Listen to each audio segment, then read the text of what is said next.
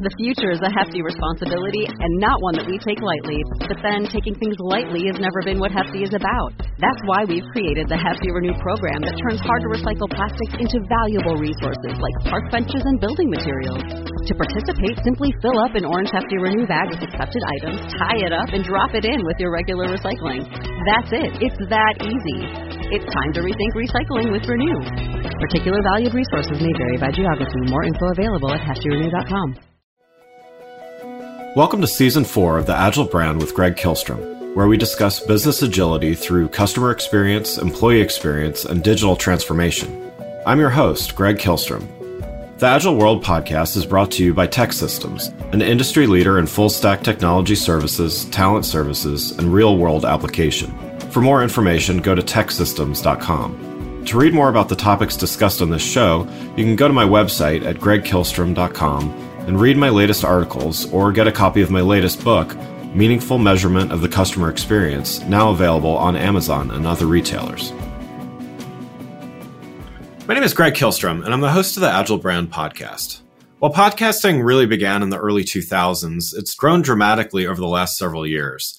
According to some recent statistics, 62% of the U.S. population ages 12 plus have listened to a podcast, with over one-third, or about roughly 104 million people listening regularly. And that's just in the United States alone. Podcasts come in many shapes and sizes and can be an incredibly effective marketing platform for brands, influencers, and for others. Today, we're going to talk about the future of podcasting with someone who has been at the center of this movement since he founded his company in 2015. To help me discuss this topic, I'd like to welcome Josh Nielsen, founder and CEO of Zencastr.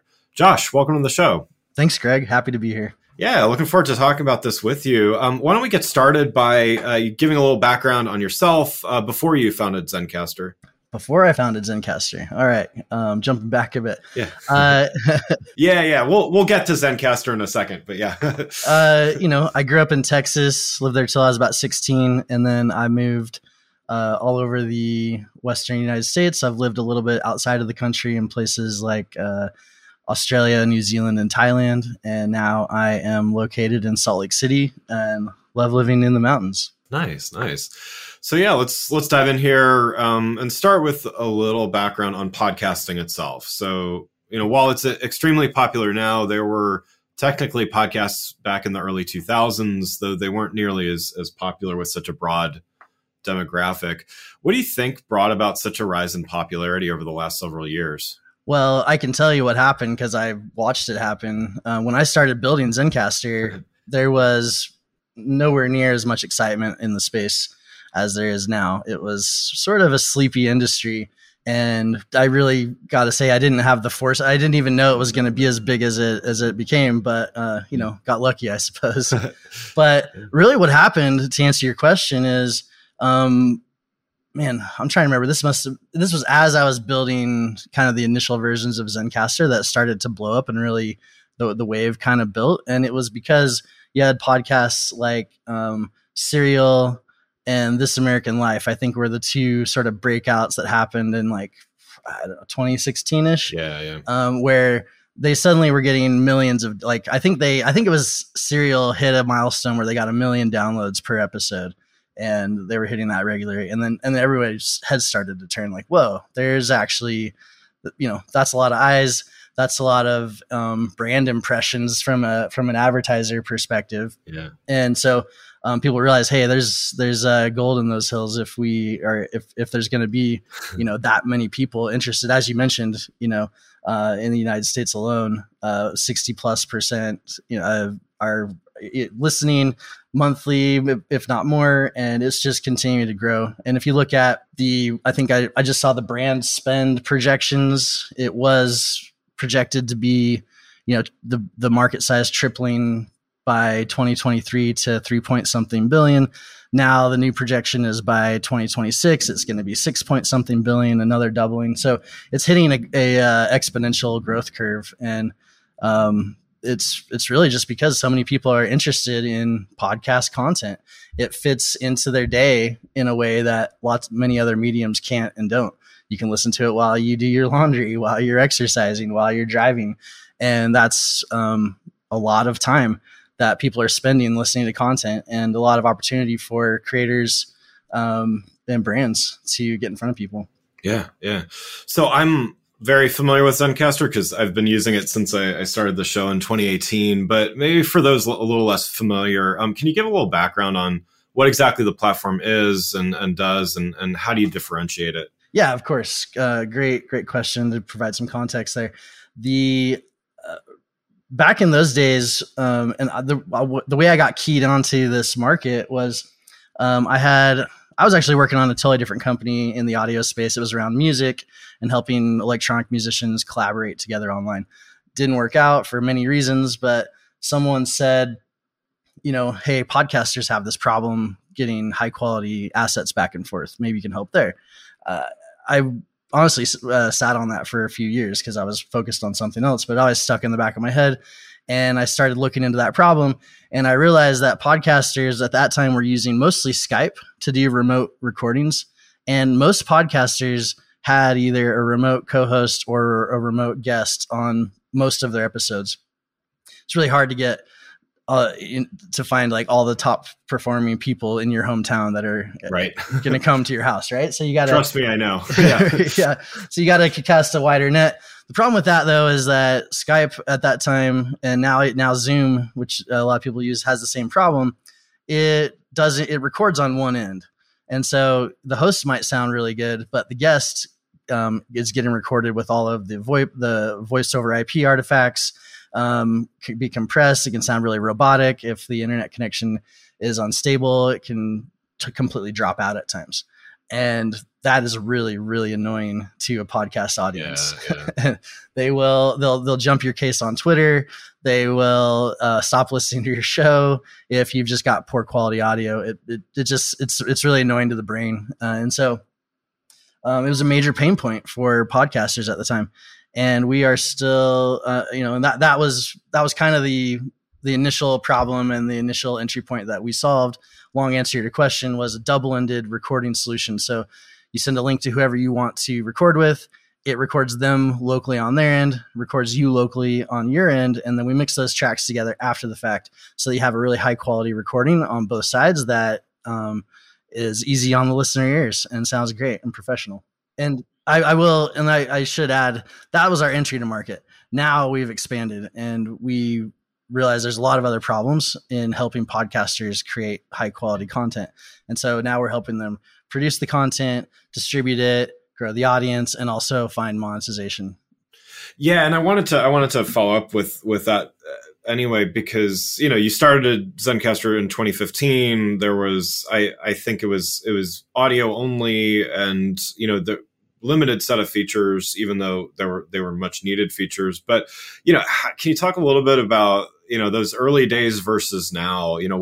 What's changed both in the platform, but also just from how you're seeing people use the platform? Yeah, I mean, the market is just blowing up. It's white hot, and that's been a big change. A lot more interest, a lot more bigger players in the market, a lot more people coming from other mediums to get into podcasting as well. It's starting to become just another arrow, like a necessary arrow in your quiver of your content marketing strategy. And for a lot of people, the most powerful part of that. But, I just went to the Podcast Movement conference about a month ago. And one of the big things that I noticed there, and a big shift that's happening now in the industry, is we're starting to it used to be sort of podcasting as a it was sort of, if you had a podcast, it was oftentimes mostly a passion project. Yeah. You were probably spending out of your pocket to do this. You weren't making a lot of money, if any. And sometimes you're spending, hundreds, if not thousands of dollars a year on all the tools and services around it. Yeah. Now what's starting to happen, now that you're getting creators from, YouTube and other platforms getting into podcasting, the expectations are changing to where it's more of a, instead of I'm going to pay you for your service, it's like, hey, how are you going to help me make money? And how are we going to make money together? And I think that's actually a great transition in the space. It's a much needed thing. Most of these podcasters should be getting rewarded for the value that they're providing into the ecosystem. Okay. And a way that I kind of describe what we're trying to build is the YouTube for podcasts. If you're on YouTube and you've got over 1,000 downloads a month, there's a button you can push, and now you're monetizing. You're in a rev share agreement with YouTube. You're making money, and some of these guys are making a lot of money, and that doesn't exist in podcasting right now, and it really should. And there's no reason why it can't. It's been proven in other mediums, and that's what we've built at Zencastr and are leaning heavily into. We believe that, if you're a creator, you should be able to create and be rewarded for the time and effort you're putting into it. And there's, a lot of people out there to listen, a lot of brands out there that are looking for more channels to grow, and podcasting is a great option there. So that's a big shift that I've seen that's been happening. And now if you go to the conference, that's where the money is at. Like, that's where, the service companies are in the small booths, and then the advertising companies are renting out the galleries and throwing the big parties. Yeah. Yeah. And I mean, do you see that as kind of I would say that's a maturing industry, right? Is that kind of how you would characterize it? The podcast ad market? Yeah. Yeah. Oh yeah. I mean, it's still very Wild West. I think it's still even too early to call it maturing. Yeah. Like, it's all over the place, and a lot of opportunity, a lot of, for example, we'll go talk to some of our creators, and we'll just ask them an open-ended question like, what does it cost to run an ad on your podcast, to get a sense of how people are valuing themselves and the content. And you'll get answers anywhere from like a 5-cent CPM to a $500 CPM. And it's just because the market is so all over the place right now. And that's not a bad thing. It just means like there's a lot of work to be done to actually help people figure out how to actually make money, and also not waste a ton of time. That's another big thing, like not just monetization, but if a podcast takes you 6 hours per episode, which is what our current users are, or not so current, but like old surveys we used to do before we started building all this product, that was the answer, average of 6 hours. Some people are spending a lot more time. And so just bringing that time to a creation down, and also making it so that it's valuable for the creators, is really a big part of what I think the podcasting market needs. There's so many people that try to get into podcasting every day, hundreds, if not thousands probably. And very few of them actually make it out of the other end of producing content and continuously making a show. It's not because they don't want to, it's not because they don't have talent. It's just it can be really hard and difficult without the right tool chain and the right help to not only help you create the content quickly, find your audience, and then, start kicking on the money as well, without having to be everything to everyone. Like right now, so many podcasters are trying to be a marketer, a podcast host, ad sales broker, social media, and nobody can really do all of that stuff well on their own. You kind of have to focus, but so many are being pulled in those directions right now. Totally agree. And I think that's where it is kind of pointing to what you were saying earlier. It's got some room to mature, surely, as a communication tool, as an industry, even though it is being used so prevalently. As far as content goes, I mean, I think that's certainly a key thing. I mean, you can have the greatest team in the world, but if the content of the show is not compelling and everything, it's not going to get that audience that is going to stick with it. What have you seen in terms of trends and content? I mean, I know there's more podcasts than ever, so probably more diverse content, but are there any things that you're seeing, and maybe just to focus that question, content as far as those brands and those marketers out there that are looking to get into podcasting, like any trends that you're seeing there? One thing I'm seeing is just more and more brands are getting into it in one way or another. Yeah.